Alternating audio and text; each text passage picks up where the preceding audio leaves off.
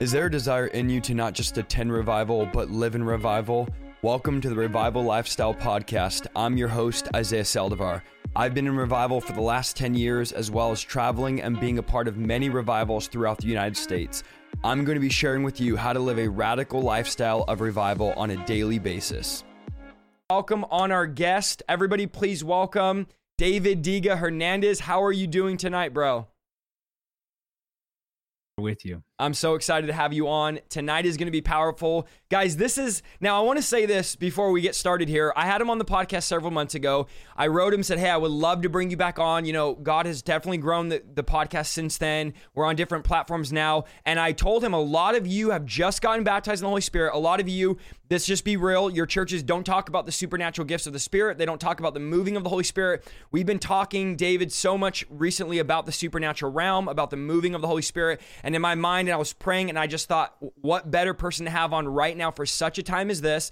Not only that, I know you're doing a ton of events in California, and I know a lot of them are going to want to be going to those events, but I just want to say this before we start. You are a brother to me. You are a friend to me, but you really are a brother. You know, I have a lot of ministry friends, a lot of people, but I consider you a brother. You know, we text, we have our group text, and I feel like if I needed anything, I could call you. You've opened the door to me, and guys, I want to tell you, you know, I've gotten a lot of opportunities and even bookings from him having me on his show. He has an incredible studio in Los Angeles, and if anybody I know, now guys, I'm not saying this just to hype up. You guys know me. I'm not saying this just to toot his horn. There is nobody right now that is, I believe, especially in our generation, that has the knowledge, the wisdom, the revelation on the person of the Holy Spirit than David Diga Hernandez. When I think of the person of the Holy Spirit and someone that's teaching and preaching and getting close to him and knows him, I think of David Diga. So, bro, I want to say it is an honor to have you on. I'm excited to have you on tonight. Tonight's going to be amazing. I know my people are fired up. You know, they're hungry to hear about it. We were talking a little bit about it before, but I think right now is a crazy time we live in, that the church is not talking about the spiritual gifts, not talking about the power of the Holy Spirit, that we've been given this incredible gift of the Holy Spirit, who's a person, and in that there's gifts that he gives, and yet it seems like, bro, the church is not walking in the supernatural power and the gifts we've been given, and I think a lot of pastors are tired, they're weary, they're struggling because we've been given tools, supernatural tools, and for some reason, we're not using the tools we've been given. I was reading a statistic not too long ago, some of you might have heard me share this, and they said that restaurants and companies love gift cards, and I was thinking, what is this article? And I started reading it, and this is what they said. They said 1 out of every 3 gift card that gets purchased does not get used. And a lot of you know this is true because you have a pile of gift cards to restaurants you don't even like sitting in your kitchen drawer somewhere that you've never used. And I started thinking about that, how we just toss gift cards in a drawer somewhere and forget about them and don't use them. And I realized this is what we're doing as the body of Christ with the spiritual gifts that the Holy Spirit has given us. We put them in a drawer somewhere. We say, you know, we're going to do this thing on our own. We don't really need them. And I'm thinking it's going to be a sad day when we get to heaven and realize we had all these gifts we could have used on earth to advance the kingdom of God, and we never ended up using them. Now is the time. The world is longing for a supernatural display of God's kingdom on the earth, and it's time that we stop waiting around for the gifts to fall in our lap, but I believe it's time for us to pursue spiritual gifts. So I just want to say I'm excited to have you on. I love you, bro. I appreciate you, bro, and, you know, do what you want to do, man. I'm excited to have you on the broadcast. Well, first of all, my friend, I want to say thank you for having me come back onto this broadcast again. And I do want everyone to know this. I feel the exact same way. Isaiah Saldivar is my brother, and it's an honor to be with you. And I'm thankful that you even thought of me for your broadcast here, which sometimes when you're on the inside looking out, it's difficult to see how things are shaping out to be. But from the outside in, looking at what God's doing with you, Isaiah, and I'm sure everyone who's watching will agree, God, you right now in the Spirit, God has you like a shooting star. And I really do believe that we're going to see your ministry and the voice that God's given to you be amplified all across the nation. So I consider it an honor to know. I'll be able to say, I knew Isaiah Saldivar when he was just getting started. I'll be able to say that. And then those of you guys on the stream will be able to say, man, we were watching when it was just under 1,000. This was before it was, 100,000 people watching at a time. And I think it'll get there. So my friend, it's a privilege to be on with you. And you said something interesting about the Holy Spirit. You talked about the fact that many churches are not talking about him. Here's the reality, and I know I can be real here with you guys. Come on. The reason churches don't talk about the Holy Spirit is because they're being run by a different spirit. Which is plain and simple.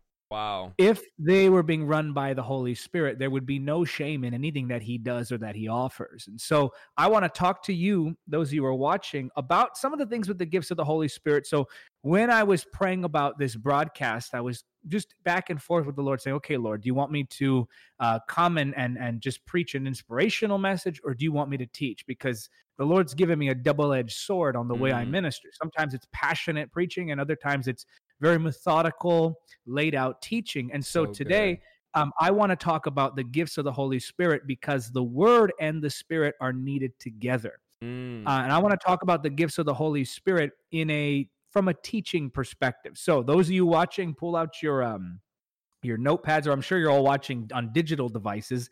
So use notes there, whatever you have to do, and pull out your Bibles. I'm going to be reading out of the New Living Translation primarily, but I want to talk to you about discovering and activating your spiritual gifts. And primarily, I want to talk about activating this gift of speaking in tongues. Here's the reality. If you have been struggling to pray in tongues, if you've been frustrated, you've been wondering, why does it happen for other people and not for me? I've gone to the events, I've prayed the prayers. I'm going to guarantee you this. If you apply what I teach you here, right now, I promise you 100% guaranteed you'll be praying in tongues before the end of this stream. Come on. And I believe that by faith, because I know the principles that are being taught here. So let's first go to 1 Corinthians 12. And Isaiah, I hope that's okay. I'm going to be doing more of a perfect. Okay. So let's get into the word here. I'm going to be doing what you would call an expository teaching of 1 Corinthians 12. In other words, we're going to go down the verses, and I'm going to show you what these things mean in relation to the Holy Spirit, because I believe in building on the principles of the word. So, Father, in Jesus' name, I pray today, Lord, that you would anoint this preaching, this teaching, as I'm preaching it out of your word.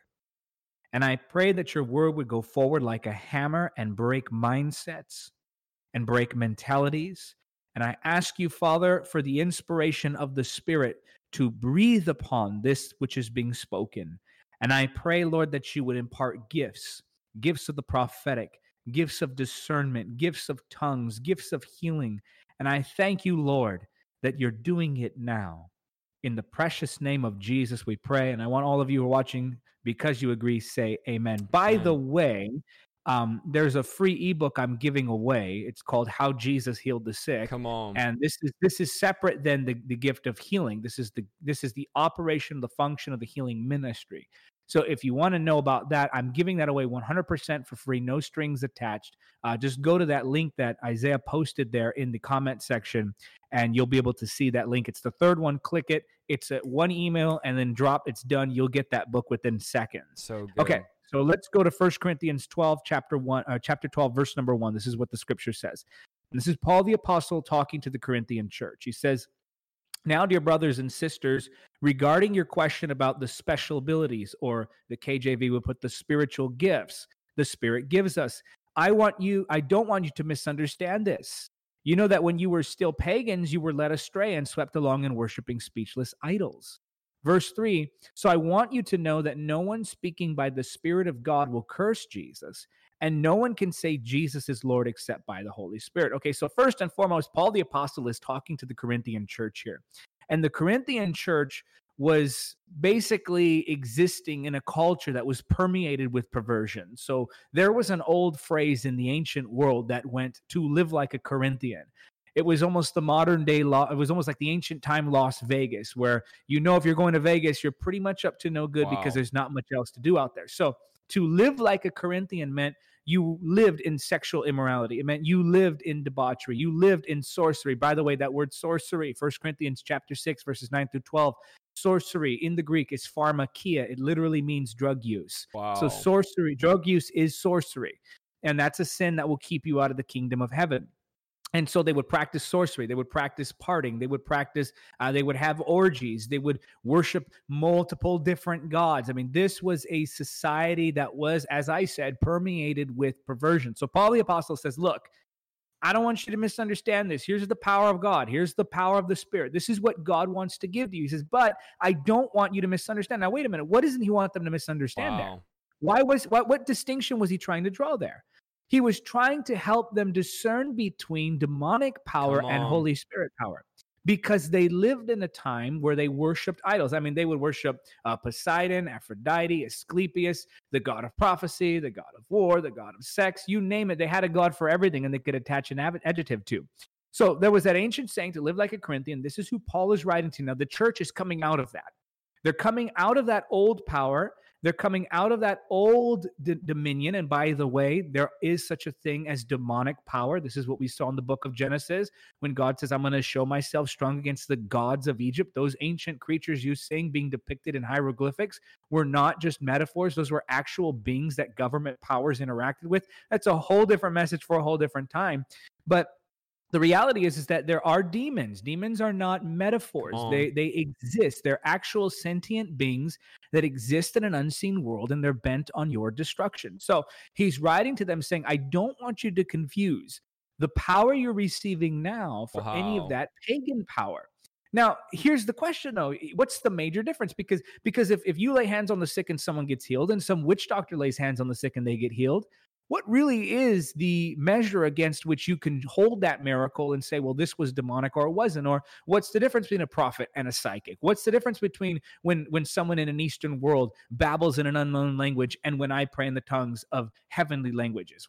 What's the difference between when somebody falls out under the power of the Holy Spirit in a Pentecostal, charismatic, or spirit-filled church, and you compare that to something in the Eastern religion where they open up what they would call a chakra? Some people have compared the power of the Holy Spirit to Kundalini. So what's the difference between these demonstrations, and how do you have this standard? How do you find that standard that keeps you grounded to where you don't wander into demonic power because you're so hungry to experience something that's supernatural? Well, he gives us that answer in verse 3. Look right here. So let's read verse 2 and then jump down. So that's the context here. Look what he says. You know that when you were still pagans, you were led astray and swept along in worshiping speechless idols. So now he's talking about that demonic power. And then verse 3, what does he say? So I want you to know that no one speaking by the Spirit of God will curse Jesus. Wow. And no one can say Jesus is Lord except by the Holy Spirit. Now, that right off the bat could seem oversimplified. But Paul the Apostle is not saying that the individual who is filled with the Holy Spirit or the individual who's operating in a demonic power cannot make the phonetic pronunciation saying Jesus is Lord. In fact, Matthew chapter 7, verses 23 through 25 refute that. It's very clear that someone can say with their mouth, Jesus is Lord, and operate in demonic power. That's an absolute possibility.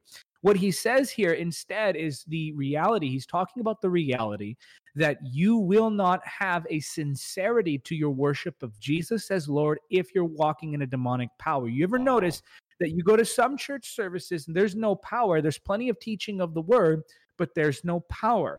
In other words, they have the information without the demonstration. You'll go to another church and you'll see that they have the power, but not once do you hear Jesus mentioned. It's all about the prophecy. It's all about the laying on of hands. It's all about everything else that goes on there. And those are wonderful manifestations. But the problem is that if you remove the substance, you're left without the grounding for the power. This computer is functioning because we have it plugged into a wall and it's grounded. The cable is grounding the power, and it's causing that power to go into this computer and move about and power all of the intricacies that are broadcasting my voice and image to you. But if you were to take that same power and remove the grounding, it wouldn't broadcast me, it would fry me. And that's the problem with some believers, is they leave the substance of the word, they leave the substance of the character of Christ, and they chase after signs, not realizing that when you're filled with the Holy Spirit, you don't have to chase after signs. Signs will chase after you. Come on. And so the grounding of the power of the Holy Spirit is that focus, is that word, is that substance, that foundation, that solid, stable place upon which we stand. Now, that's what he's saying in verse 3. So he's not saying that if you say with your mouth those words, Jesus is Lord, that, oh, well, that validates your power, you're one of us. No, he's talking about a sincere bowing to the lordship of Christ and the message behind the miracles, not the methods, because people criticize methods all the time. People criticize Isaiah's methods. I'll tell you, Isaiah, half the people who criticize your method, it's because they're jealous because they've never had 1,000 people packed into one place. And then B, it's because they don't understand that the Holy Spirit can move through new methodologies. Come on. So the miracles are the same. You were telling me this story. I just about ran through this wall right here, hearing that story about the person who was healed of COVID-19. And I'm thinking, okay, this is the power of God. This is what God is doing. This is how God is operating. And so you can see the move of the Holy Spirit in this. And the problem is, if you're used to what the Holy Spirit does, then you'll never see what he's actually doing that's new. So, for example, the Bible says that Moses knew God's ways and the children of Israel knew his actions. What's the difference between knowing his nature and his actions? Well, when I know his actions, I judge him based upon what he's done. And I look at any one thing and I say, well, I've never seen God do this before. He must not be in it. But when I know the nature of God, I can look at something and say, well, this looks like something that God would do because I'm familiar with his person. Wow. So Paul the Apostle, again, to reemphasize, Paul the Apostle is not saying that just anybody who says Jesus is Lord is therefore validated in their miracle ministry. What he is saying is that somebody who is saying that Jesus is Lord sincerely and operating in this power is going to have that lifestyle that's reflective of the nature of Christ. And number two, is going to point to Jesus, not themselves. Anytime a prophet is pointing to themselves as the answer, you got to be very, very careful about that gift. Okay, so now he's saying, I don't want you to confuse it for pagan power. Moving on now. This is what's so interesting, moving on to verse 4. Watch this. See, I want to see in the comments if you guys can spot this. And if you're watching from, if you're one of my viewers, you probably already know this, so no cheating. If you've heard me say this before, don't say what it is, okay? Let's give someone else a chance. Okay, verse 4. There are different kinds of spiritual gifts, but the same Spirit is the source of them all. There are different kinds of service, but we serve the same Lord. God works in different ways, but it is the same God who works in all of us. This is a reference to the Trinity. You see there the Spirit, the Lord, and the Father, the God. So these three together all decided. Think about this. These three together all decided which gifts you would have. These three together, the Father, the Son, and the Spirit, in times past, a celestial conversation took place, and they decided in unity which spiritual gifts you would have. This is why Romans chapter 11, verse 29 tells us that the gifts in the call of God are without repentance. What the Trinity decides in unity, Trinity, triunity, what the Trinity decides in unity can never be undone. They are final. That decision has been made. There's no going back. Now watch this. Verse 7, a spiritual gift is given to each of us. Whoa, okay, two things here. A spiritual gift is given to each of us so that we can help each other. Wow. Okay. So there's two truths that are very plain right there. I can't tell you how many times somebody has asked me, do I have a spiritual gift? Has God given me something to use? Or I haven't really discovered my spiritual gift yet. Are you sure he's actually given? The Bible says right there. Come on. In verse 7, 1 Corinthians 12, that he's given to each of us. Who? The body of Christ. Each and every single one of us have received a spiritual gift. This, by the way, is why one of the many reasons why I don't believe that the gifts have ceased. Because if the gifts ceased, and this theory that the apostles were the only ones that operated in these gifts, then Paul the apostle would have never said that each believer has been given at least one of these gifts, which include the gifts of the working of miracles and the gifts of healing. He is not saying that these gifts have ceased. He's saying that each believer has one of these for sure. Wow.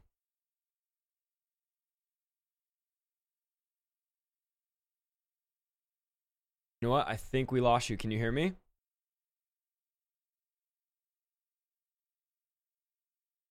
I think we just dropped the internet. Can you guys hear me? Check 1, 2. Let me know if you guys can hear me. The devil is a liar. Let me see here if I could get him back on. Let me know if you guys can hear me. I don't know if you guys are still on here. It looks like the call dropped out.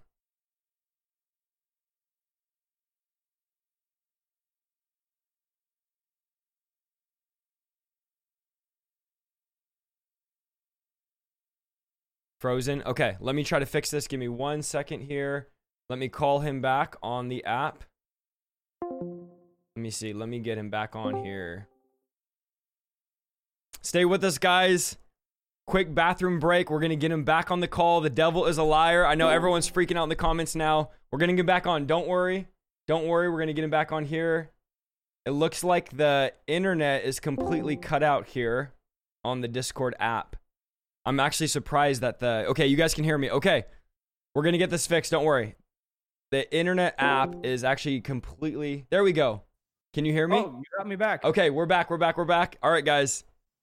Okay, verse 7. Okay, let me see. He's saying that each... Can you hear me now? Yeah, you're good. We're back. Okay, praise the Lord. Verse 7. Okay. Verse 7. The Bible is teaching us very clearly that God has given to each of us a spiritual gift. So there is not one among us that has been left without a gift. I really feel like, I mean, I rarely say this, but I really think that is something that many believers are struggling to overcome, especially in this generation, because not only are we not talking about the supernatural, but even in the time when everybody was talking about the supernatural, very few people actually believed that they could operate in these gifts. It's an odd thing that we can look at someone else and say, oh, well, God must be willing to use them. But we often disqualify ourselves because we know ourselves so well. So I want to say this. It's a very simple point. Good. It's not all that deep, but it's something that needs to really be driven home, because there are people watching me right now who've disqualified themselves mentally, and they've emotionally disconnected from the idea that they ever could carry a spiritual gift. But the reality is, the spiritual ability has nothing to do with my ability or your ability. So good. You're watching this, you can hear me teaching this, you're a believer. 1 Corinthians 12:7 teaches very clearly that a spiritual gift has been given to each of us. Now watch this now. The spiritual gift has been given to each of us. Why? So we can help each other. Now, this is going to be key for a couple of reasons. So remember that phrase, that the gift has been given to us for a specific reason so that we can help each other. Let me say this and make it very clear. The gifts are for service, not for status. Come on. I'm just going to be very honest with you. I believe God is sick. And I mean, like prophetically speaking, like, as far as apocalyptic imagery goes, and anytime you see in the Old Testament when God was disgusted with something, he would talk about wanting to vomit things out of his mouth. And I think very few things have sickened the Holy Spirit quite like the influencer culture mentality that has come into the church and onto preachers. This idea that we have to consult with our marketing techniques instead of the Holy Spirit. This idea that we have to guard our fragile reputations lest anybody dismiss us or cancel us.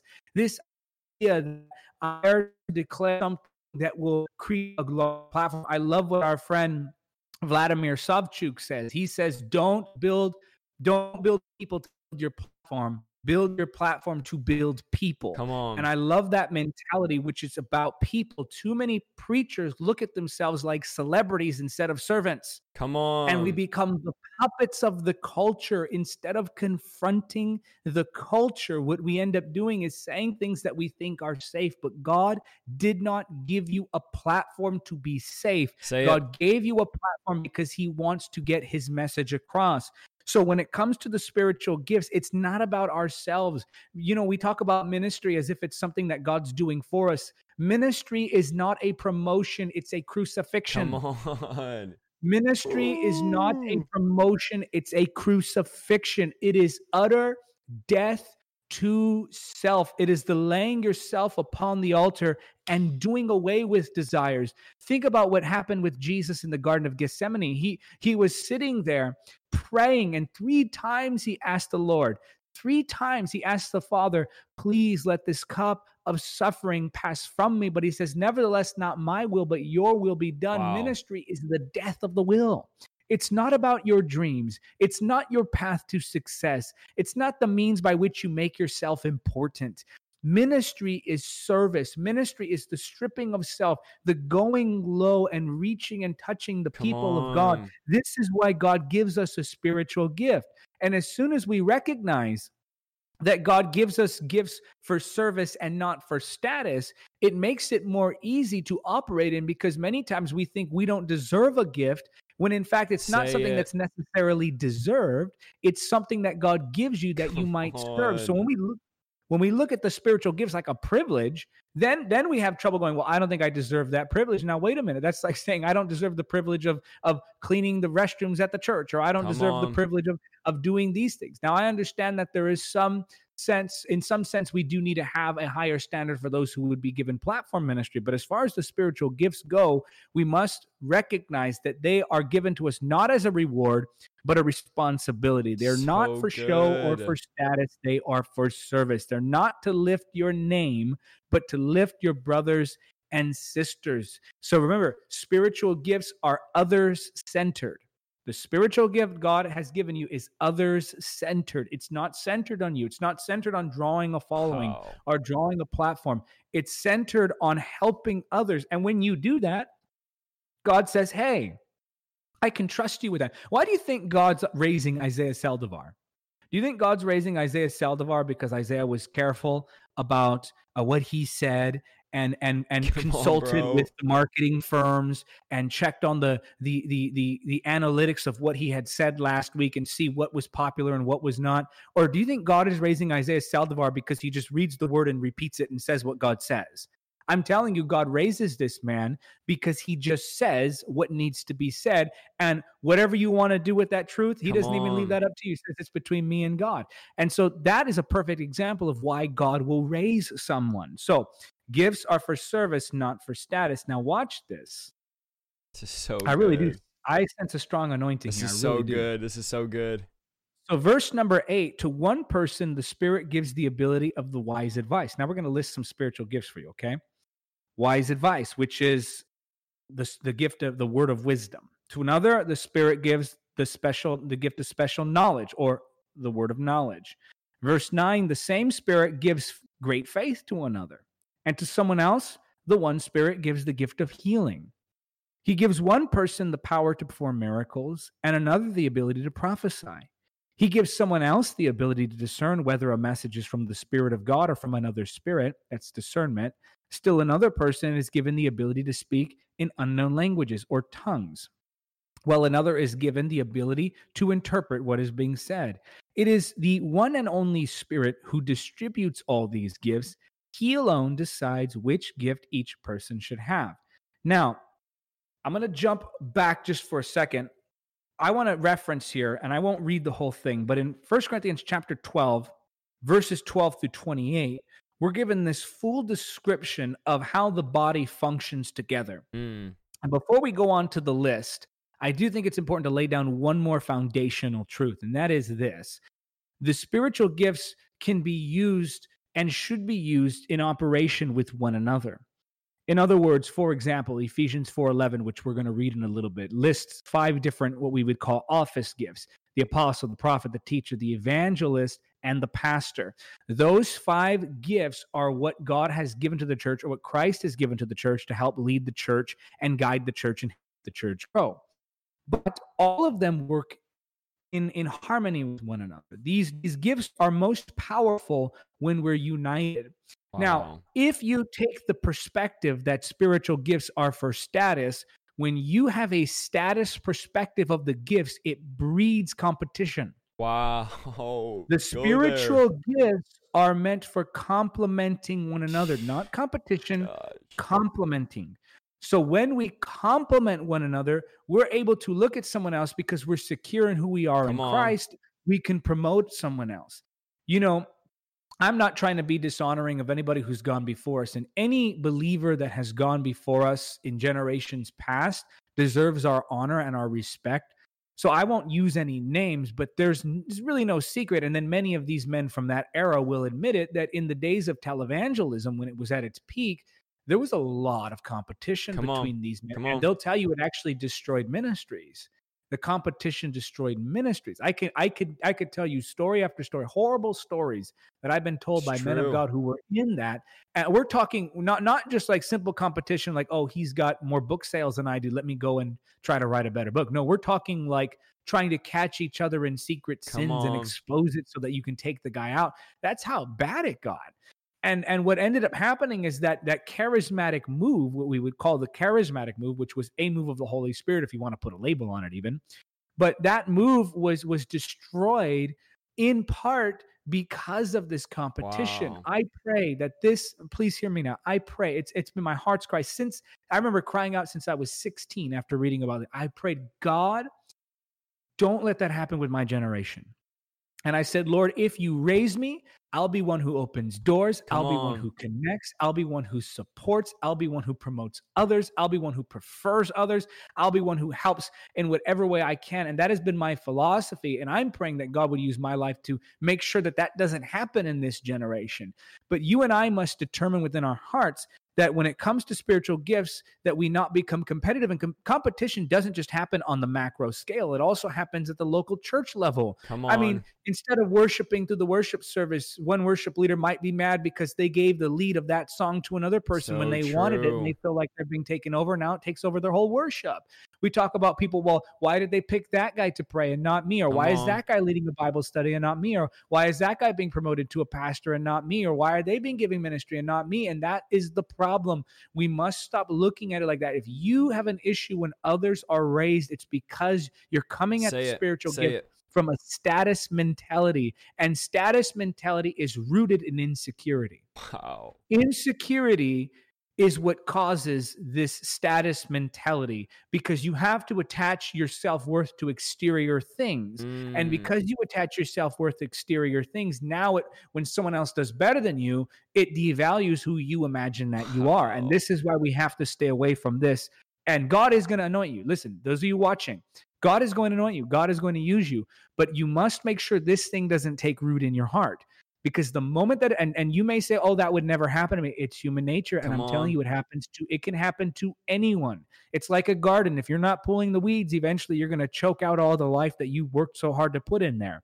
Now, coming now to the spiritual gifts, I'm going to list some things. I'm not going to go through all of them in detail.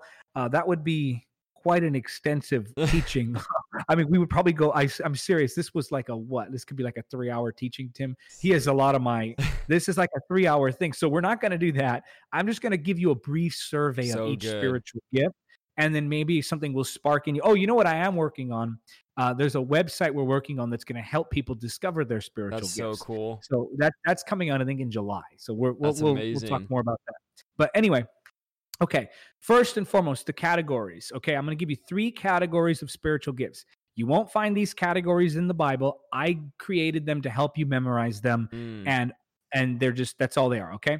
So number 1, there's the leadership gifts.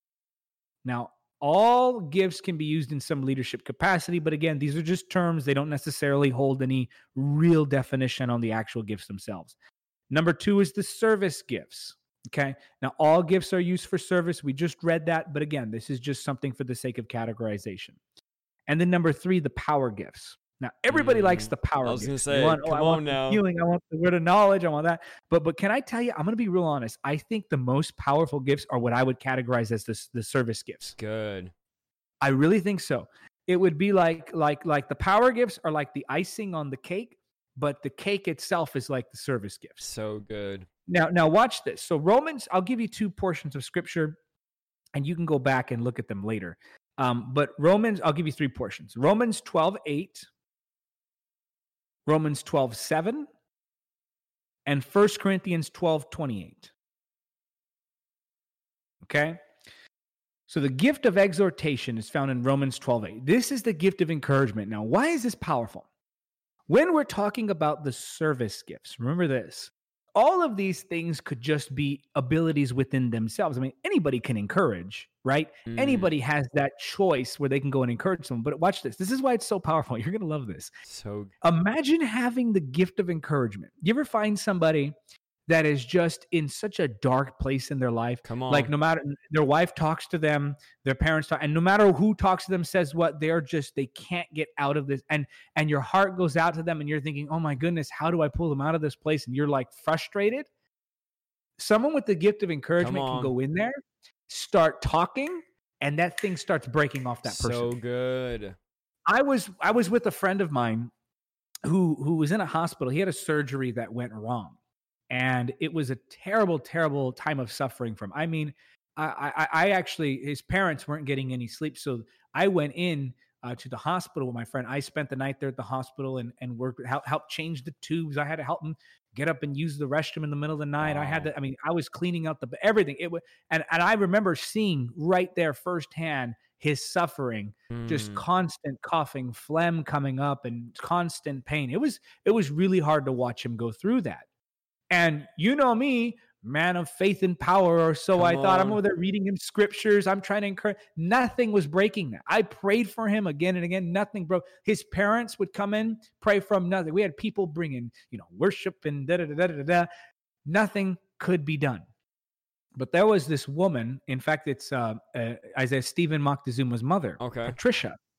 Now, Steve, last time he was on your show, Steve talked about his brother Michael, and his brother Michael has that disease. It's a debilitating disease that basically eats away at your muscle use, and he's in a wheelchair. Now Michael has gone through suffering like you wouldn't believe, but he's still encouraged. So Patricia comes and she starts talking to this individual in the hospital. All she does is repeat to him what Michael had sent. Oh, this is powerful. What Michael had sent. Michael, who's in a wheelchair, who can't eat food.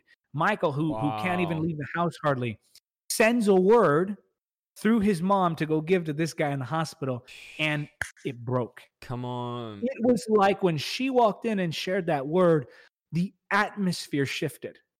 So don't tell me the gift of encouragement is a lesser gift. So good. It is the power to break those things. Like what healing does for sicknesses, encouragement does for people in darkness and depression and with fear. Encouragement. Think about even the word encouragement. Encourage, to put courage in, to do away with fear. So that is a powerful gift, the gift of encouragement. Number 2 is the gift of giving. These are people who are generous, not necessarily just with finances, though it works like that. But in other words, they have a grace upon their lives to where God puts resources in their hands, whether that be financial or open doors. God puts resources in their hands, and they have a deal with God, so to speak. And as they distribute, God just keeps pouring into them. That's the gift of giving. Now, David, I want to interrupt you real quick because I know a lot of people in the chat, as you're saying this, are starting to think of other people, and they're starting to realize this is now making sense, why this person's this way. Guys, what we're saying and what he's saying is this is supernatural gifts. These are not abilities that you get or you learn at a leadership camp. These are supernatural gifts that do something in the spiritual realm. And even as you're teaching right now, David, I'm thinking of people in the chat right now, people that give every single stream. I have people in here that literally give every single stream.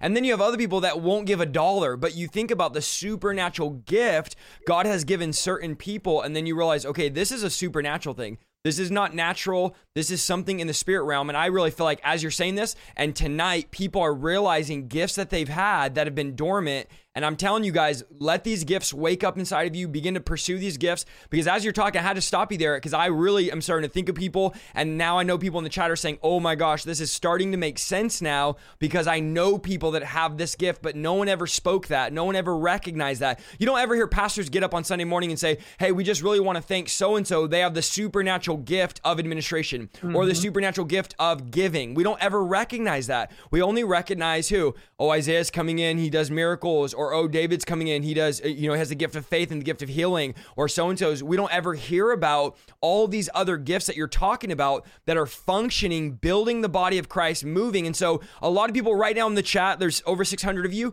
You don't even think you have gifts because we've failed to highlight and recognize all these other gifts you're talking about because they're not glamorous or they're not popular. Yet these are powerful gifts that God is using you, using me, using us to advance his kingdom. So I really want to, I just speak to those gifts and I say, come alive in Jesus' name, because some of you are going to realize tonight there's been gifts that you've had for 30 years in church and no one's ever spoken to them. Sorry, I had to interrupt you there because I really just feel like there's gifts that are being awakened and stirred up even right now. Hey, my friend, I'm in total agreement with what you're saying. And I'm glad you pointed that out. I will say this too, in addition to that, there are people who, like, for example, you might think that you just are good at reading people and not recognize you have the gift of discernment. You might think that you're just a generous person, but you don't realize that you have the gift of giving. You might think that, oh, people just kind of come to me because they like to talk to me and tell me their problems. Why do you think they're so comfortable opening up to you? It's because God gave you a grace for it, the gift of encouragement. So the spiritual gifts are functioning sometimes in our lives without us knowing it. I'm going to show you in a little bit how to discover your spiritual gifts. I'm going to give you 3 keys to discovering your spiritual gifts that will absolutely open your eyes. Now, moving on to the gift of leadership. This is not just regular leadership. This is the gift of leadership, the grace of leadership. Same thing for service, same thing for administration or helps. Administration or helps is that organizational backing of the ministry of the church. This is all a part of supernatural ministry. You wouldn't think these things are supernatural, but the thing is, they're natural things supernaturally empowered, just like in the book of Exodus, when those men were assigned to create the different utensils and items in the tabernacle. They were given that special grace and craftsmanship to create the things that Moses saw in heaven. And what Moses saw in heaven was able to be created in the earth because the men had that spirit of excellence on them. And therefore, what we might deem as natural, when it is graced by the Holy Spirit, by the nature of it, becomes supernatural. Then, of course, there's the power gifts. Romans chapter 12:6 and Romans 12:10 talk to us about the gift of prophecy. Now, prophecy has to do with future tense, okay? Future tense. Then there's the gift of discernment, 1 Corinthians 12:10 also. This is distinguishing between spirits. No, the gift of discernment is not the gift of criticism. Come on, we often imagine that, I have the gift of discernment, so I didn't feel right about that. I have a brother-in-law who was in a pretty popular band that was really rough sounding. And I wasn't a fan of the music, but I would go and support him because he was my brother-in-law, or he is my brother-in-law. They're still happily married. And and so he would do these concerts, and I wasn't a fan. I wouldn't go. They would all like push each other around in the pit in front of the stage, and I would stand in the back. I would be cheering, but I was I'd be in like one of those bands. I would cheer from like a safe distance, right? And so I would watch this thing, but night after night, he would preach the gospel and people would get saved. Now, there was this lady who attended the services, and she's standing in the foyer. She doesn't know I'm related to the band. And she's saying, I just sense the Holy Spirit is so grieved with this music, so grieved. And I said, what do you mean specifically? Like, what was it that grieved the Holy Spirit? She said, the sounds, it's dark in there, and there's these really, really dark sounds. And I'm thinking, okay, so now there's a certain decibel and frequency that upsets the Holy Spirit. I don't think that's the case. I think what happened was that she had a personal preference, and because it was against her personal preference, she blamed her, discomfort on the discomfort of the Holy Spirit. That is not discernment. That's personal preference. But the gift of discernment, quite simply, is the ability to decide what spirit someone's coming. Had she had discernment, she would have looked at it and said, God is all over this. Now, 1 Corinthians chapter 12:10 talks about the gift of healing. Some have postulated that the gift of healing here is something that you receive. So I received the gift of healing, therefore I was healed. But remember, we saw that in 1 Corinthians 12:7. I told you I'd bring up this phrase again, that it was for others. So all of these gifts are toward others. So it's not me receiving my healing. The gift of healing is imparting that healing to others. 12:10, also on miracles, same thing. What's the difference between healing and a miracle? Well, healing is like the physical body, the sickness leaving. That is, by definition, a miracle, but the gift of miracles would include the multiplication of food, walking on water, different things like this. And God gets very creative with that one, so it's a good one to have. Word of knowledge is a prophetic type of gift, but it's knowledge that you should not have other than with divine aid. If you did not have the divine aid and you have this knowledge, okay, that's just some knowledge that you came to on your own. But if I know something about you, either past tense or present tense. Remember, prophecy is future. Word of knowledge is past tense, present tense. I know where you came from. I know where you are. That's the word of knowledge. We see the word of knowledge working through Jesus at the woman at the well. He had a word of knowledge that was supernaturally given to him. The same with the word of wisdom. Is this okay, Isaiah, that I'm listing them all? Yes. I love it. Okay. Same thing is true with the word of wisdom. The word of wisdom is having to do with supernatural wisdom that I would not have otherwise obtained. So knowledge is the assessment of the situation or the information that's involved. Wisdom is knowing what to do. This is what Daniel had. This is, for example, when Joseph interpreted the dream of Pharaoh, he was given that word of knowledge to interpret the dream, but then how did he know how to prepare Egypt for the famine? He was given the word of wisdom. And in fact, you can look back at certain archaeological digs in the Middle Kingdom. By the way, people look in the New Kingdom for evidence about the Exodus. But if you actually look in the Middle Kingdom, you'll see that from the Nile River, Joseph built this waterway. They call it the waterway of Joseph. And he actually was able to build it almost like a second river. Who gave him that knowledge? That was the word of knowledge or the word of wisdom. The gift of faith, remember, this is not my faith coming alive. The gift of faith is when I speak, I stir that faith in someone else. This is one of the gifts. So people mistake the gift that I operate in. So I'm an evangelist with the teaching and healing gift. Yes, I can lay hands on the sick, but when you come to my services, I'm not operating in the gift of healing. I'm operating in the gift of faith. That's good. See, I go to the hospital. I'll lay hands on people. Yes, God works through servants like that. But in the services that I'm at, my job is to speak faith. And the gift of faith, people start to get their faith stirred and people start getting healed all over the room. And that's the gift of faith in action. Then there's the gift of tongue and then tongues interpretation, which I'll touch on in a little bit. And then I'll just name the leadership gifts because I don't know. I think that'll be a whole different lesson for a whole different time. Evangelist, pastor, teacher, apostle, prophet. An evangelist is not a traveling minister. An evangelist is someone who's graced to win souls. Come on. A pastor is not the master of your life. A pastor is a shepherd who will guide you spiritually. A teacher is not necessarily just someone who knows the word, but someone who can explain the word in a way that's easy to understand. An apostle is not some guy with a business card that says that he started a pyramid scheme with all these churches under him. An apostle is someone who can make disciples and plant churches. And then a prophet is not necessarily someone who just prophesies. Someone says, what's the difference between the office of the prophet and the gift of the prophet?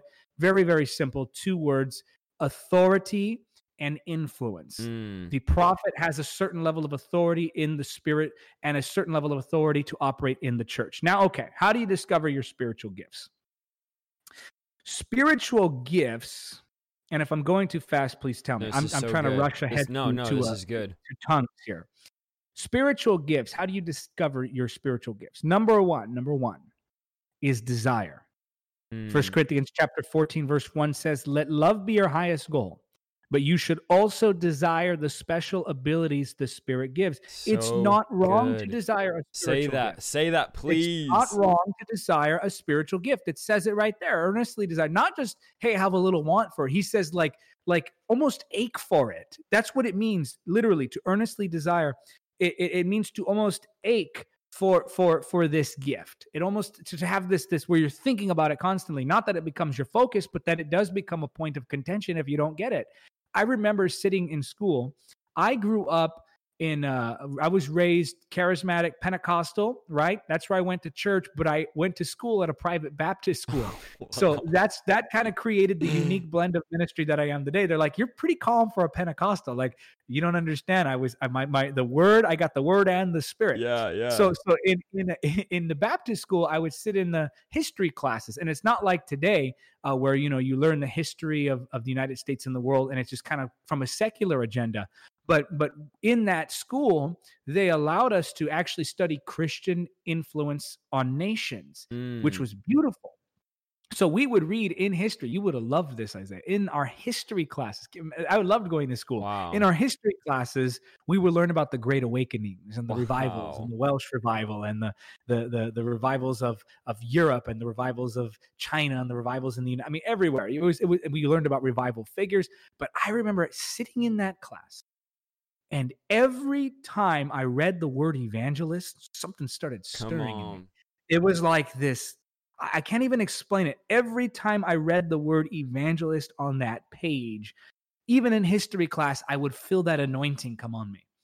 And there was something about me where I would just cry. I said, Lord, I want to be an evangelist. I didn't want to be a pastor. I love pastors, but it's not who I am. I didn't want to be a prophet. Yes, I prophesy, but I don't necessarily consider myself a prophet. Yes, I teach the word, but my goodness, I ached for that. I yearned, and doing it now, getting to travel the world and evangelize, I feel like that's where I come alive. That's where everything just clicks perfectly. You don't understand if you're not feeling. Isaiah, when you're on the platform, help me explain this. When you're on the platform and you're preaching, you know what I mean when I sing it just clicks? Yeah. Help me explain that. How would you describe that? For me, so especially when I'm preaching, for me, it's like watching third person. I tell people all the time, I can't do announcements. I can't speak good. People say, you make it look so easy, but it's when you do what you were born to do, something comes alive on the inside of you. You were made to do this. And I think people, I was talking on Friday about depression in the church and different prophets that dealt with depression. I think one of a major issue why we're dealing with such high levels of depression, anxiety, and stress in the church is that we're not talking about spiritual gifts. We're not talking to people about why they're on the earth, what makes them come alive. And so people live their lives empty, not fulfilling the call God has for them, because you'll only be satisfied when you're fulfilling the call God has for your life. It doesn't matter what job you have, doesn't matter what car you have, doesn't matter what you drive, doesn't matter who you're married to. Unless you're fulfilling the call that God has in your life, you will live your life empty. So you have to do what you're born to do. Paul says, if I don't do what I was made to do, why God put me here, my life is worthless. So Paul says, my life has no value outside the gift and the anointing that God has given me. My life has no value. So you'll never come alive if you're not walking in the gift that God has given you. That's why some of you end up being youth pastors, you're miserable. Then you're a children's pastor, you're miserable. Then you're this. And then all of a sudden you run a prayer house in the church, or you start running the deliverance ministry, and you feel alive all of a sudden because your gifting and your calling was for that area. But one of the things is we don't define gifts in the church. So everybody's a pastor now, right? Like everybody's a pastor. So the high goal is just be a pastor and pastor a church. We don't talk about the evangelist. We don't talk about the prophet. We don't talk about the apostle. We don't talk about the gift of miracles. We don't talk about the gift of healing. None of this. So then people they're in wrong roles and they end up miserable because that's not where God called you or assigned you to be. So I would say absolutely what you say. Go ahead. And you know where that comes from. I'm going to show you how that comes back to the status mentality, because we've somehow structured things in the church. I get the comment all the time. And maybe I will pastor a church one day, but it'll be nothing like where I'm here locally. I mean, I said, if I ever start a church, it's going to be a Sunday night service and that's it. Yes, thank you. I'm not going to be doing, because that's not what I'm called to do. Yes. But I've had so many people comment to me. They said, man, you're an evangelist, but one day God's gonna promote you to be a pastor. I said, promote me? Come on. For me, that would be a demotion. Exactly. For me, it would be, because, and then they're like waiting for you. And I've seen it happen where evangelists, just because they're struggling financially and with stability, they'll switch over and start a church and forsake that call. And they'll exchange it for what they think is going to give them stability and financial security. And now they're in this position where they have to start a church. They basically gave up on what God gave them. What happened to the nations? What happened to those visions of all the crowds? What happened to all the traveling visions and all of that? And then, no, they just throw it all aside and go in. Why? Because we imagine that. And like you said earlier, that we don't give honor to all the different gifts like we should. And especially in this culture, we honor the pastor because the pastor is most like the coach, and the coach in influencer culture says that's the way to go. So it's a real subtle thing that the enemy has done there. And I'm not saying we don't honor pastor. I mean, I have a pastor over me, and I thank God for my pastor. And that's my pastor. And he can speak into my life. He can rebuke me when I need to be rebuked, and he can help me when I need to be helped, right? That's wonderful. But if you're not doing what God has specifically designed you to do, it's just not going to click. So here's the good news. Number one, desire, that desire for a spiritual gift. So I love this. In and of itself is a sign that God wants to give you that gift. So good. I'll break that down for you. I'm going to say that again. And I want to break it down. That desire for a spiritual gift in and of itself is a sign that God wants to give you that gift. Now, why is that? How can that be? Well, would the devil put that desire in you? Say it. Would the devil put this desire for the spirit? The devil may put the desire in you for the popularity that you think it might bring to you, or the financial gain you might think it might bring to you. But the desire to do the thing itself could not come from the enemy. The same is true of the flesh. Sure, there may be some desire to be a pastor because you want to be celebrated. But that's the flesh. But would the flesh have that desire to help people? No. Would the flesh have the desire to pastor people? No. So there are some things that could get mixed in because of the influence of the demonic or because of the influence of the flesh. But when it comes down to the pure desire itself to operate in that thing, where else could it come but from the Spirit? Spiritual desires come from the Spirit. Number two, recognition. So number one, how can you tell if you have a gift? Number one is desire. Number two is recognition. Proverbs 18:16 says, a man's gift maketh room for him and bringeth him before great men. When you have a gift, you don't have to go announcing Say that. You have a gift, you don't have to go promoting it. Just allow God to use you. There's different levels of ministry influence when it comes to spiritual gifts. There's the personal influence, that's one-on-one. There's corporate influence, that's within the church. There's regional influence, that's what I believe, Isaiah, you were probably there several years ago when you had that revival breakout in Northern California. That was regional influence. And now you're moving from regional to a national/global influence, right? So these are different levels of influence in the ministry. So Just because you're not recognized nationally or globally doesn't mean that someone can't say, oh yeah, they prayed for me and I got healed. Or, oh, you know what? You really encouraged me the other day. Or when you sat down with me in the scripture, it really helped me get through and understand some of the core concepts. Those are the recognitions that you should be looking for, not to be celebrated, but to help calibrate the direction of your life. And this doesn't mean, and I need to be clear here, this doesn't mean that just because your gift isn't recognized that it's non-existent. This simply means that when the gift begins to function, recognition will come. And number 3, this may seem like a very obvious one, but it needs to be said nonetheless. Number 3 is function. And that's 1 Corinthians 12:4. There are different kinds of spiritual gifts, but the same Spirit is the source of them all. In other words, he's working in them. Now, if I have a function of a gift, if I have that gift working in my life, then I actually am gifted in that area. Now, you might say, well, that seems really obvious, David. Why would you even need to mention that? It's because, as we alluded to earlier, some of you are functioning in the spiritual gifts and you don't even know it. Come on. You don't even realize it. Do you really think that you dream things out of the blue that come to pass in the next couple of days just out of nowhere? Or do you think that's the gift of prophecy? Do you think that you have a heart of compassion for God's people and this earnest desire to guide them? Or could that be a pastoral gift developing? Come on. Can you go to the mall without being stirred? Whenever I can't even go to the mall or theme parks or anything, because when I do, I mean, I enjoy myself, but I'm looking at the masses and going, Lord, how many of them know you? How many of them actually are saved? And everything in me is just like boiling over, wanting them to be won to the Lord. That's the gift of the evangelist. Do you really think that you just pray for you're drawn to pray for the sick people when you see that wheelchair come in, that you're drawn to go and pray? Or do you think that's the gift of healing trying to come out of you? See, the function is often goes ignored because we mistake the spiritual gifts for personality traits in fact they are a gift functioning in us. When I'm going to say this, and I hope it's clear. When a spiritual gift is dormant, it can easily be mistaken for a personality trait. Wow. When a spiritual gift is functioning, then it is revealed as the spiritual gift that it is. See, when I'm not doing anything with that desire, it looks just like desire. Wow. But when I act on that desire, let me ask you this. Here's a good question you can answer. What gift would be in operation if you acted on the spiritual desires that God gave you sometimes? Come on. So think about that. If there's this desire to go pray for the sick, okay, what would happen if that person got healed? What would happen if you prayed for them and they got healed? What gift would that be? That's the gift of healing.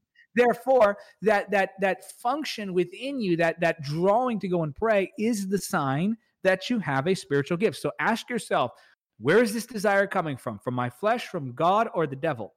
Okay, it's from God, so it's in my spirit. Then ask yourself, what would result from this desire being manifested? And you've just discovered your spiritual gift. Now, I want to talk to you real briefly, people of God, real briefly, about the gift of speaking in tongues. So good. This is so key, okay? And I want to say, I'm going to interject here. All of you that are typing saying, I want to speak in tongues so bad, tonight is your night. Guys, I'm telling you, I've read about 15 comments so far that say, I want to speak in tongues so bad. Tonight is your night. Don't even think, well, maybe, or I got prayer before. If you're thinking about, well, they prayed for me last time, or somebody laid hands on me 100 times, tonight is a new night. We're not going to build a case against God and tell God why he has not given it to you. We're going to forget about the past. I see you, Maddie Grace. We're going to forget about the past, and today is a new day. Now's the day to receive it. So tonight, when we get done with this broadcast, we are going to pray for you. And let me just say this. You are going to speak in tongues, okay? It's not going to be, well, I don't know, and maybe, and I don't feel anything. You have to activate it. And this is what we're talking about. The gift has to be exercised. I remember when I first started going to the gym, okay? I haven't been in the gym in a while, so don't judge me. You know, the whole lockdown thing's been messing up my gym game. But I remember when I first started going to the gym, I woke up the next day, David, sore in muscles I did not know existed. Working out in ways, I remember my brother showing me workouts like, oh yeah, this is for this muscle. I'm like, I didn't even know that muscle was there. But the way I found out it was there is because I started exercising it. There are some of you that have gifts, as David just said, that are dormant and you don't know they're even there. But as you begin to exercise the gifts, you develop the gifts, you grow in the gifts. And what's sad is, and listen, thank God you're in here tonight. Thank God you're on this broadcast. Do not click off. Some of you are 40, 50, 60, 70 years old and you're just realizing you've had gifts your entire life that have been dormant because somebody did not wake those gifts up in you. Somebody did not speak this into you, and you got taught a demonic doctrine that says don't pursue spiritual gifts. Yet Paul tells us to pursue spiritual gifts. I love this, David. If I could just add this, Paul talks about love. He says, yeah, love is the highest goal, right? But in the same verse, he says, but you should also desire the special ability the Spirit gives, which is what you read earlier. And then he says, especially the ability to prophesy. I love what Paul says. He gives us love and gifts in the same sentence. Here's why. Here's what Paul's saying. Nobody argues love. There's not a believer in history that has ever said, I don't really think we should love people. Every believer, whether you're Baptist, Pentecostal, charismatic, you all know we need to love people. There's not one denomination on the earth that's Christian that argues whether we should love people. So Paul says we all should love. That's not debatable. He says, yet we should also pursue spiritual gifts. And why is it that the same sentence Paul talks about love, he says we need to desire spiritual gifts? Because Paul's saying is, if we're not arguing over whether we should love people, why are we arguing whether we should be walking in supernatural? And I love even more than spiritual gifts. I love how he says spiritual abilities, supernatural abilities. It almost just sounds like, some type of superhero thing. But Paul is saying these are abilities, guys. These are spiritual things we're able to tap into, and we're able to access the spirit realm. If I could share this story, I remember I was preaching in Arizona. I believe I have the gift of word of knowledge. And oftentimes, when I'm done preaching, I'll flow. Some of you have seen me do this, flow in word of knowledge. Well, I'm in the middle of preaching, large church, and I'm like, okay, you don't stop in the middle of your preaching to do stuff. You just preach, and that's what you do. And the Lord kept telling me over and over again, there's somebody in this room, is a massive church that lives on Cherry Lane. Mind you, I'm in another state that I've been to once or twice. And the Lord says there's somebody that lives on Cherry Lane in this room, and I want to touch them tonight. So in the middle of my message, I stopped preaching, and I said, I'm sorry, guys, but I have to say there's somebody in this room that lives on Cherry Lane, and God says he wants to touch you. That was a supernatural word of knowledge, information I did not know that God gave me in the middle of a service. A kid in the back of the room, mind you, the building seats over 1,000 people, in the very back of the room. I have a picture of this on my Instagram if you guys don't believe me. I have a picture of Cherry Lane and the kid. Raises his hand. I go next to him. He goes, there's a kid next to him with his head down crying. He said, my friend right here, I've been bugging to come to church all day. He's an atheist. He lives on Cherry Lane. And he said, when you called him out, he literally told God when he walked in, I need you to prove yourself. And as I was preaching, he thought this was all rubbish. It was, it was totally not real. For all my UK people, complete rubbish. And he says, as you were preaching, you called out literally the street he lives on. Now, he got touched. He's crying. We prayed. It was to edify him, right? It wasn't to make me look good, all this type of stuff.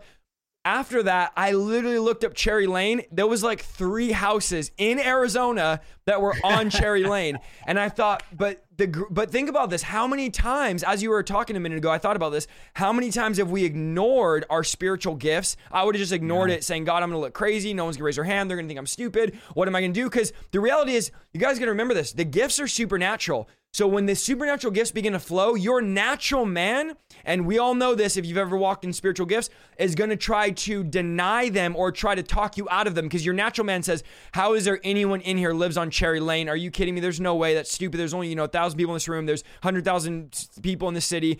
But the spiritual man, you have to be the loudest voice in your life and say, no. I'm going to begin to exercise these gifts. I'm going to let these gifts begin to speak out. Let me share one more. I was in a church in San Francisco, and the Lord told me the last 4 digits of someone's social security number, which I don't hardly do this, but it was so specific. So I said, okay, there's somebody in here, and the Lord is giving me the last 4 of your social security number, which probably is not the best thing to say over a mic. And I have a picture of this on my Instagram for all the haters that say it's fake. And I said, okay, I called it out. It was maybe like 200 people in the room. So it wasn't like a massive amount of people. The girl in the front row, who I've known for years, starts crying, pulls her social security card out of her purse, which I don't carry my social security card on me, but she did. Pulls it out. That's me. Shows me the last 4 of her social security. I have her cover up the front, shows the church the last 4. And the Lord says, I've showed you this, Isaiah. I asked the Lord, why? Because I want to fill her with the Holy Spirit. Mind you, she's been in this church for years. And like some of you, I saw some of you in here tonight, and I had to stop to say this. You've been asking for the baptism of the Holy Spirit. She had been praying for years for the baptism. The Lord gives me this word of knowledge to show her, give her the faith to believe tonight is your night to be baptized. That night, she began to speak in tongues, was baptized. This was like 5 or 6 years ago. She is to this day still on fire, and will account that moment to the moment she was awakened and was born again. So I'm saying, guys, there's people waiting on your your obedience. There's people waiting on your yes. And when you begin to, after this teaching tonight, and you begin to activate and walk in your supernatural gifts, you will never be the same. Your world will never be the same. Your faith will never be the same. Your family will never be the same. Your church will never be the same. It's time for us to break the box. I don't care what some religious leader told you that the gifts were for yesterday. If that's what the church you're at, then guess what? Find a new church. You need to get in a place where they're fanning the flame, as Paul said. They're throwing logs on your fire and gas, and start walking in this. Sorry, I had to interject that because I know there's some of you that are saying, I don't know if I'm going to get it tonight. Tonight is your night to speak in tongues. I'm telling you, tonight is your night, 100%. You got to come share those stories on the program. I'm man. down. I'm down anytime. Amazing. I just, every time I hear you talk, you make me want to, come on. Like I said, run through a wall. You're firing right me up, bro. You're firing me up with it. this. I'm learning right now. I love it. So see, now what would have happened, Isaiah, had you not obeyed the voice of the Holy Spirit? That atheist would have come in. He would have said, yep, well, nothing happened. Probably shook his world up. And this is why it's so important we be attentive to the Holy Spirit. Now, concerning the gift of tongues, just a couple things. There are a few mental hurdles to get over. I'm going to name one mental hurdle, and then I'm going to name the main hurdle that why most people can't pray. So good. And some of you have heard this before, and some of you have heard this before and not applied it. My issue is you have to apply it. If you apply it, you will pray in tongues. So period. Good. So in 1 Corinthians chapter 12, Paul the Apostle asks a rhetorical question. And he says, do all have gifts of healing? Do all pray with tongues? And of course, he is saying, no, they do not. Now, remember though, that 1 Corinthians 12 is talking about, 1 Corinthians 12:7, the manifestation of others-centered praying in tongues. And the gift that was mentioned in 1 Corinthians 12 is tied together with the gift of interpretation, meaning it's the one that's used in a public church setting. So Paul the Apostle is not saying that not everybody can pray in the personal prayer language. He's saying that not everyone can pray with the prophetic gift of tongues. Also, he says, desire to pray in tongues, that you should earnestly desire this gift. Now, why would Paul the Apostle write that you should desire something that God does not want to give to you? And then why would the Holy Spirit allow that to be written in the scripture? Second of all, or third of all, in Acts chapter 2, verse 33, Peter stands up and he says, this is the promise of the Father, what you see and hear. What were they seeing? They were seeing the Holy Spirit come upon people. They were hearing them praying in tongues. Then in verse 39 of Acts chapter 2, he says, this is for you and for all who are far off and for all who will believe. In other words, it's for every believer. So in 1 Corinthians 12, when Paul the Apostle is talking about the gifts that are not for everyone, he was talking about the public manifestation, according to verse 7, the others-centered. In 1 Corinthians chapter 14, verse 2, Paul the Apostle says that when you pray in an unknown tongue, nobody can understand you, for you're speaking only to God. And then in verse 4, he says that it edifies you personally without the need for interpretation. So he could not be talking about the same manifestation of the Spirit as it has to do with public church settings. So this notion that the gift is not for everyone based solely on 1 Corinthians 12 is just unfounded. So good. That's one verse where Paul the Apostle is talking about a gift for public expression compared to multiple verses where Paul the Apostle tells us that we should desire this gift. Now, what is praying in tongues? In Romans chapter 8, verse 26, the Bible talks to us about groanings that cannot be uttered. Now, for Romans chapter 8, 26 is not talking about the gift of tongues. What it's talking about is this inner reality. Watch this now. So good. This inner fellowship where the Holy Spirit prays for you. Oh, this is, I'm getting stirred to talk about it. So the Holy Spirit prays for you. Think about it. The Holy Spirit who knows you better than anyone else. 1 Corinthians chapter 2, verses 10 through 12 tell us that the Holy Spirit searches out the deep things of God, and he knows those things, and then he communicates those things to our spirit, which is just a powerful truth. The Bible also tells us that he that is joined to the Lord is one spirit with him. Okay, so the Holy Spirit prays for all believers. That's Romans 8:26. 1 Corinthians 14:14 tells us that when I pray in tongues, my spirit is praying. Watch this now. My spirit will always agree with the Holy Spirit. That's 1 Corinthians chapter 6, verse 17. So put these three together. The Holy Spirit prays for me, number one. Number two, when I pray in tongues, my spirit is praying. Number three, When I'm praying in tongues in the Spirit, I'm praying in agreement with the Holy Spirit. Therefore, praying in tongues is the Holy Spirit praying for you through you. Wow. It's as if the Holy Spirit is saying, Woo. I'll pray for you myself if you just give me a mouth. Come on. Now, there's a story. I've never heard that. That is so good. There's a story of this little girl who was learning to pray. And her father wanted to teach her this new spiritual practice. So he takes her into her room, and before she goes to bed, Isaiah, you have how many daughters now? About 9. Oh, I got 3. I got a 4th one on the way. 4th one on the way. So I know you probably have done this. You teach your little girls to pray. I do what's called a bedtime blessing for my little Aria. She knows that when I put my hand on her head, I sit her on my lap every night, put my right hand over her head and bless her. She knows not to move. She's only 1 year, good. but she knows She's you don't move when 1 year. daddy's praying. Yeah. So she waits, and then after a while she starts to push me off. But anyway, but I'm going to teach her to pray. And that's what this father was doing. He would kneel beside her and he said, we're going to pray. And he says, dear Lord, I ask you. And they prayed together. She would repeat him. Sometimes she would pray her own prayers. She would pray for mom and for dad and the dog and the cat and things that little girls pray for. So after a few nights of this, the dad says, okay, I'm going to step aside and I'm going to let her pray on her own now. So he steps aside from the room. The next night, he leaves and he just kind of puts his ear to the door. The little girl begins to sing the alphabet, A, B, C, D, E, F, G, and on she goes. She sings it over and over again. He goes, that's odd. He comes back the next night. She does it again. The next night, she does it again. And by this time, he's a little concerned. He says, well, if I don't teach her now that that's not really how you pray, she's going to think this is how you pray. So he goes, I'm going to allow this for one more night. Tomorrow night, I'm going to come in and teach her properly. So he comes the next night, she starts again, A, B, C, D, E, F, G. She's singing it in her little voice over and over again. So he knocks on the door and gently kneels by the bedside and says, sweetie, listen, I know you're sincere and you're praying the alphabet. He says, but that's no way to pray. You have to pray actual words that you mean and that you can talk to God with. And she says, Daddy, I am praying. She says, I'm just saying the alphabet and then I'm letting God make up all the words. Come on. That's what happens when you pray in tongues. You see, when I pray with my understanding, I'm speaking words and attaching my own meaning to them. Some have said, I want to be filled with the Holy Spirit. How can you be filled with the Holy Spirit when you're filled with yourself? Say it. How can anything be filled with the Holy Spirit when it's filled with something else? The Holy Spirit can only fill that which is empty. So if I want him to fill my words must be empty. Wow. My words must be void of meaning. My words must have nothing attached to them. When I pray in tongues, I'm not attaching any meaning. I'm just giving him the syllables and sounds, and he himself is adding the meaning to them. Now, the biggest reason, I'm going to be straight up with you. I'm going to tell you why you can't pray in tongues. Come on. And at first, you're not going to like me. And then I'm going to walk through this with you, and then you're going to go, okay, that makes sense.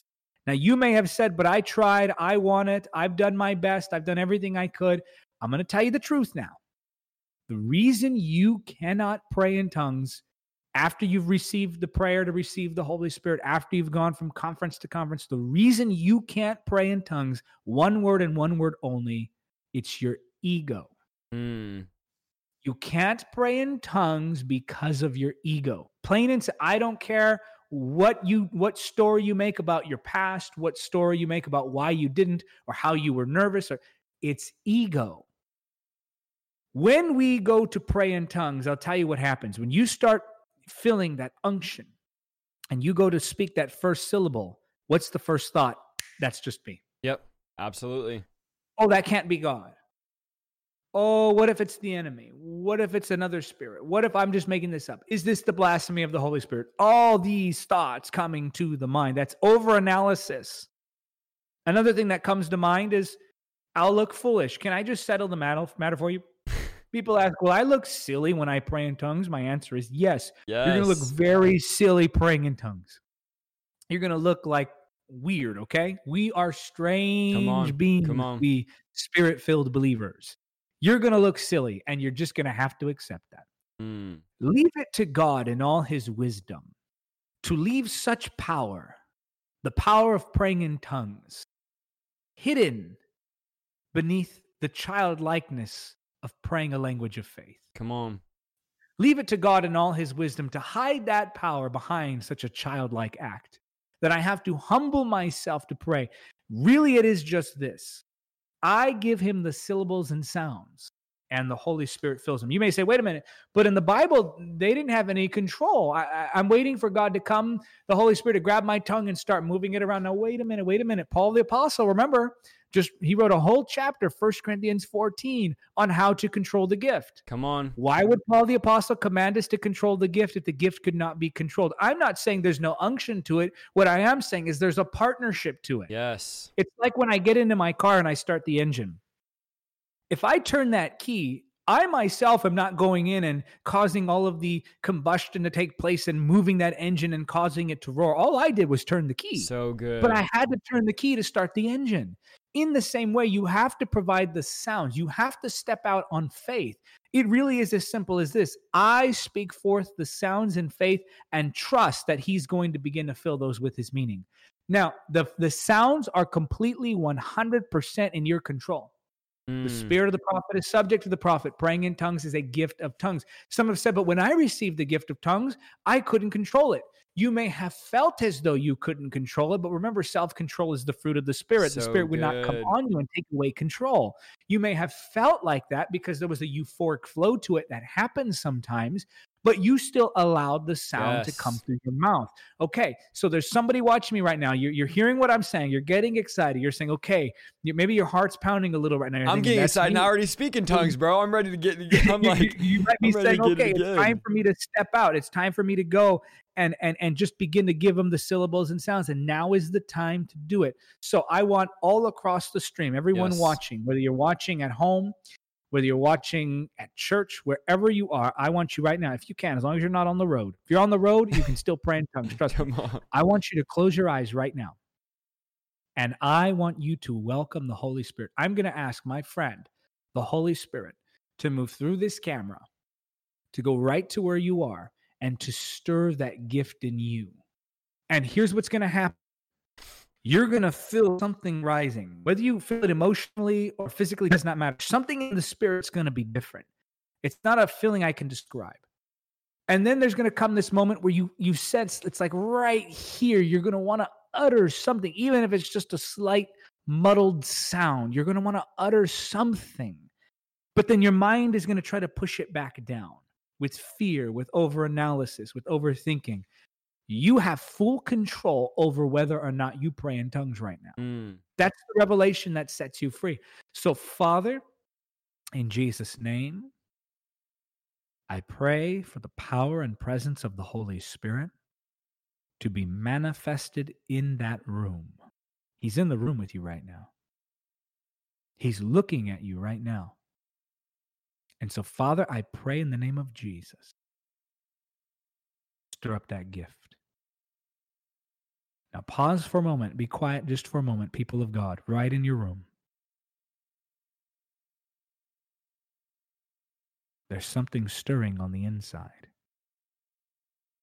Allow that to come out. Don't lie to yourself. Don't say that's just me. Don't say that's the enemy. Just utter the sound. And something, you'll sense it in the spirit. Something will take over. Jesus, baptize us with the Holy Spirit and with fire. Kiriondo soto remebebe senterie nemeneki. Korobo senterie mene senti. The anointing of the Holy Ghost is here. Stir up that gift. Just speak it out. I rebuke the lies of the enemy that would cause you to have doubt. Be bold. Speak it out in Jesus' name. Receive your prayer language in Jesus' name. Now, I would like to know in the comments what you guys are sensing. And those of you, let me know if you just prayed in tongues in the comment section. Pastor Isaiah, what are you sensing right now? Yes. So I want you guys, please let us know what you're feeling. I know some of you are. I want to say a quick prayer. I know there's several of you that came in here in the beginning that said that you're super sick, and you've been tested positive for COVID-19. I know probably 15, 20 people personally that are very sick. Several of them are in the hospital, but very sick with COVID. As we know, it's not news. It's spiking. I want to pray. I believe tonight God is going to break COVID-19. I don't know why it is we have faith for all these other diseases, but we don't have faith that God can heal us of COVID-19. As I told you last week, a girl sent a testimony saying all the pain, all the aches, all the breathing problems are gone. So yes, there's several people right now typing saying I got tested positive. So tonight we are going to break COVID-19. Father, we ask you in Jesus' name that you would release healing, that you would release breakthrough, and that you would release deliverance. We are not beggars, we are believers, and we bind every demonic power of COVID-19.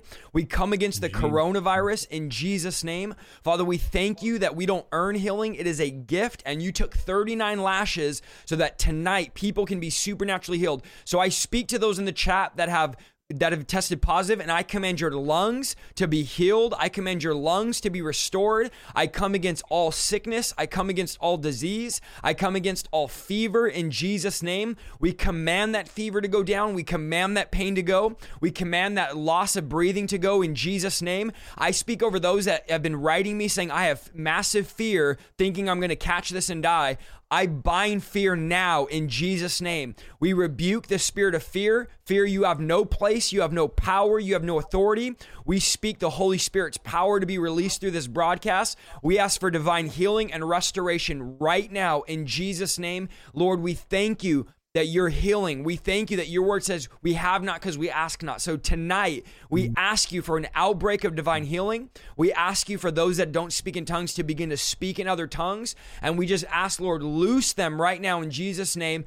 Break off every strategy and lie that the enemy's tried to feed them, that they can't speak in it or that they're going to stay sick. We come against it now in Jesus' name. We speak the healing power of the power of God to be released in Jesus' name. We thank you, Lord. Thank you. Let us know, guys. I'm telling you guys, God is moving. Healing is breaking out. This was the best teaching I have ever heard on the gifts of the Holy Spirit and tongues. That whole phrase that you said about the tongues is the Holy Spirit in you, praying through you, for you, something like that. The gift, when you pray in tongues, the Holy Spirit's praying for you, through you. So good. Thank you, guys. I want to say this. I'm gonna bless David tonight, regardless. Please, guys, partner with us. Please support tonight.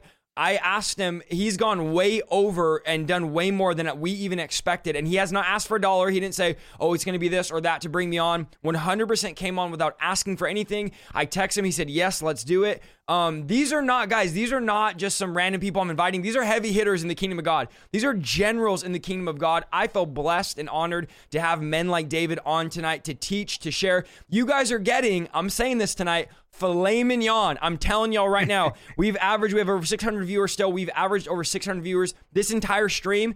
Guys, wow. I know throughout this week, it'll reach over 100,000 people. I have no question about that. Partner with us, guys. Help us out. There's links. There's the donation link on top. There's the monthly partnership Cash App Venmo link. And then there's David's content link. I want you guys and I need you guys to sign up for his email list tonight. Also, I want to say this.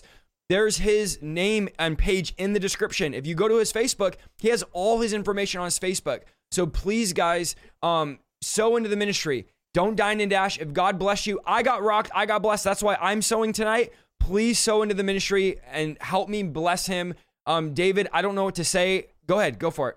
May I say something? And yes. I hope you don't mind me saying, and of Isaiah course. did not ask me to say this, but when it comes to ministries like the ministry of Isaiah Saldivar, he mentioned I didn't ask for anything. And the reason is because I believe in investing in men of God like this. And you know, he can't say this because, you know, it would sound weird coming from him, but here's the reality.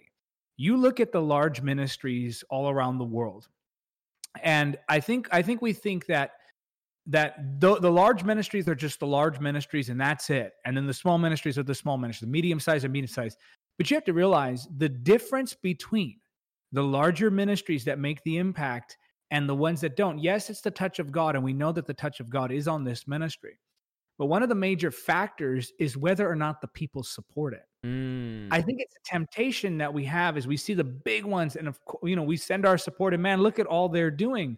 But do you realize that you can begin to support Isaiah Saldivar's ministry right now? Thank you so much for listening to this week's episode of the Revival Lifestyle Podcast. If you like what you heard, go to www.isaiahsaldivar.com for more content, and please follow me on Facebook, YouTube, and Instagram at Isaiah Saldivar. See you next week.